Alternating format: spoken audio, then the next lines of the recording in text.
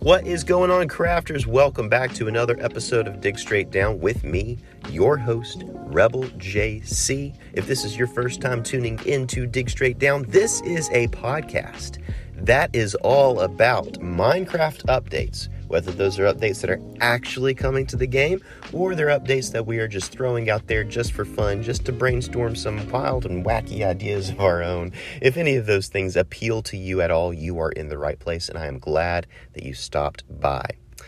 We have an email here from a show regular at this point, Super Speed Fighter. Super Speed Fighter is written in quite a few times now, and I'm always happy to hear from them. They write, "Hey Rebel, while listening to your episode on updating zombies, I remembered that sand and red sand are renewable through the Wandering Trader, but I realized that traders are not guaranteed to have either trade and only spawn one at a time. So I came up with the idea of a trading post and maybe even multiple Wandering Trader types."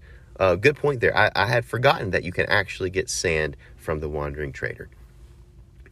The trading post would always have one Wandering Trader, one Innkeeper, one Archaeologist, one Scavenger, and one Merchant spawned, and would spawn new ones 3 times as often with no spawn cap. Wandering Traders would sell sand, red sand, mob heads, and organic blocks and plants. Archaeologists would sell bone blocks, pottery sherds, brushes, and music discs. Scavengers would sell echo shards, low-level enchanted books, and very rarely notch apples. Merchants would sell the same things as random maxed-level villagers. Innkeepers would sell potions of nausea, honey, and water bottles. Maybe this could help collect some more specific blocks. Let me know what you think and keep digging straight down. Your fan, Super Speed Fighter. Super Speed Fighter got in a fight with an innkeeper and was spat to death by 500 angry llamas. This episode is brought to you by Visit Williamsburg.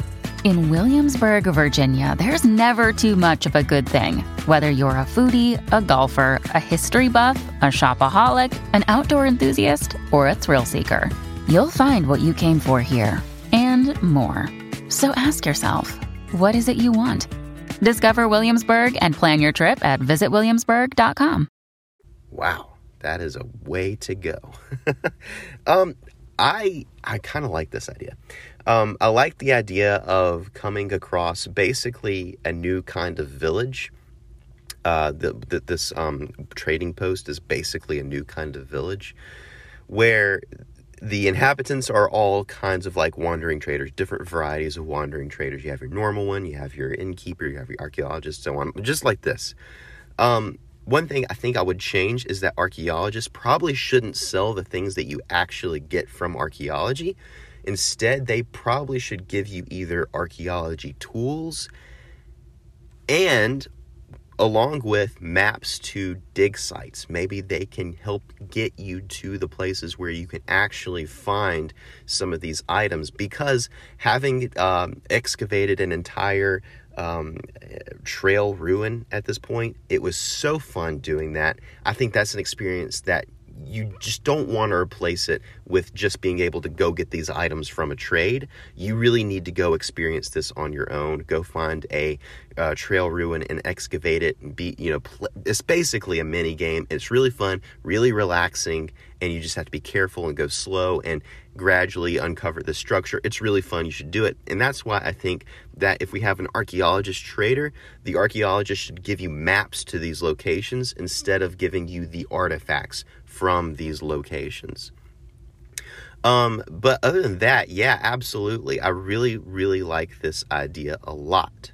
And also it adds to the lore as well, because, we see the Wandering Traders pop in and pop out. Sometimes they're annoying because they always show up whenever you're just trying to build something and they're just in the way. But it adds to the lore of where these guys are coming from. And maybe we can see Wandering Traders going in between, different trading posts, just walking back and forth and doing all sorts of things. So maybe that's another way to kind of add to the lore there. But obviously, this would be a great way to be able to get some of those blocks that are not renewable Again, like sand, I had forgotten that sand and red sand are actually renewable from wandering traders. But the great point here is that if we had a way to reliably get a wandering trader who always had that trade open, it would be a really great thing to always have that sand on hand, as well as being a reason to travel and look for these places where these wandering traders would be. Well, that'll bring us to the end of this episode, guys. Thank you so much for tuning in. If you have any questions, comments, or ideas, specifically ideas about new ways to utilize the wandering trader or maybe some new variants for it, send them to me at digstraightdowncast@gmail.com. And until next episode, guys, keep digging straight down. I will see you at Bedrock.